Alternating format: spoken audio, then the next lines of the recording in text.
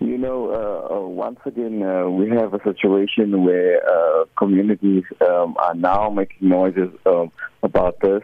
A development that's coming into the area, and development so that we find even on Azinam's papers itself that small-scale fishing was not part of the affected community that was consulted, for the oil rig that's coming into their doorstep.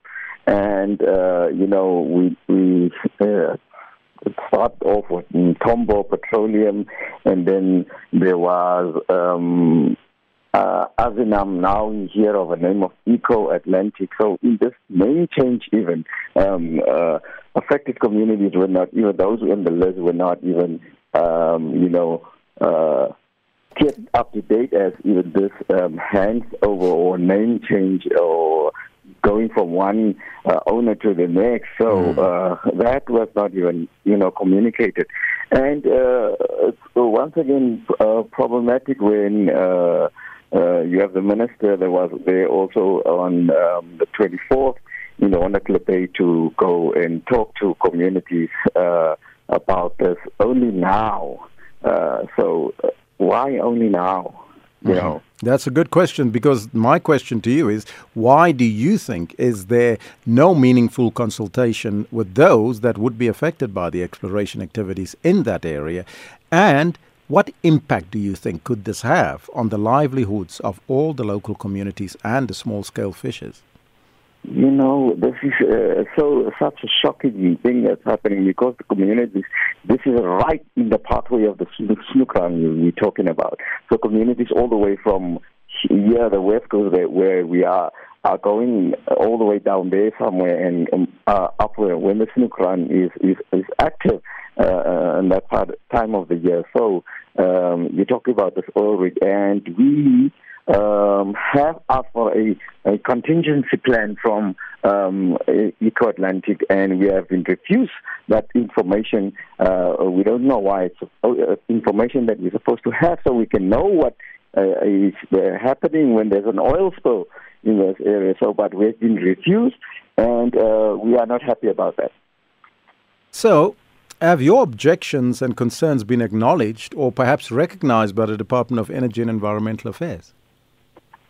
We are usually seen as the one that's anti-development, and we are not. We want development that is very sustainable and development that is not, exacerbating climate change.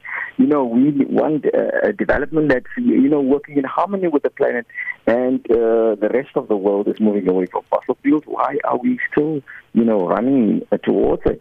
So that's one of the questions that we're having, and then we're just seeing that they keep this onslaught coming of oil and gas activities around our oceans. We just had the shellfish in the Wild Coast, such in the West Coast, and such are back in the West Coast even now. So, yeah, those are the things that, wondering what's happening to our government, why they're doing this type of thing. Now, we're asking our listeners this question, but maybe it's perhaps a pertinent question for you. Should South Africa as a country embrace oil, gas and green hydrogen to be mined from the ocean in order to boost our investments as well as economic growth, despite the environmental impact fears expressed by some of the communities like yourself? Yeah, we really want a future that is, not going in the direction of fossil fuels. The time for us to make the changes now. And we're talking about the risk that we are opening to communities that is building a livelihood. We're also talking about the risk of the future impact that this could have on us in the environment and the livelihoods of the people. And in the climate crisis, really, are we going to take that risk when there is other alternatives that we can, planet-friendly alternatives that could be harnessed for us, even for energy or whatever we want to do.